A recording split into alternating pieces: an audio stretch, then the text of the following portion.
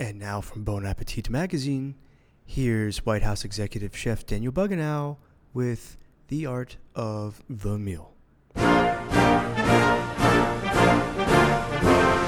Hey, I'm Daniel Buganow, coming at you Bugga now. Today for The Art of the Meal, we got the Kavanaugh Kölsch, a judiciously delicious and assaultingly sexual dark German beer. First, put 2 gallons of water in a pot and heat to 160 degrees Fahrenheit until your boy Mark Judge hits you up about this dime-slamming rager. While the water is heating, get blackout at the Rape Fest Winchester every weekend with Coke and the boys from the gym. Make sure it's in your calendar. Immerse a specialty grain bag in water for 30 minutes and high-five your fellow Renate alumni. Add malt and hops at intervals as you climb the judicial ladder, and bring to a rolling boil for 90 minutes, or about the length of your Supreme Court nomination hearing. Strain into fermentation vessels while that lame chick from high school who didn't like beer tries to steamroll your nom.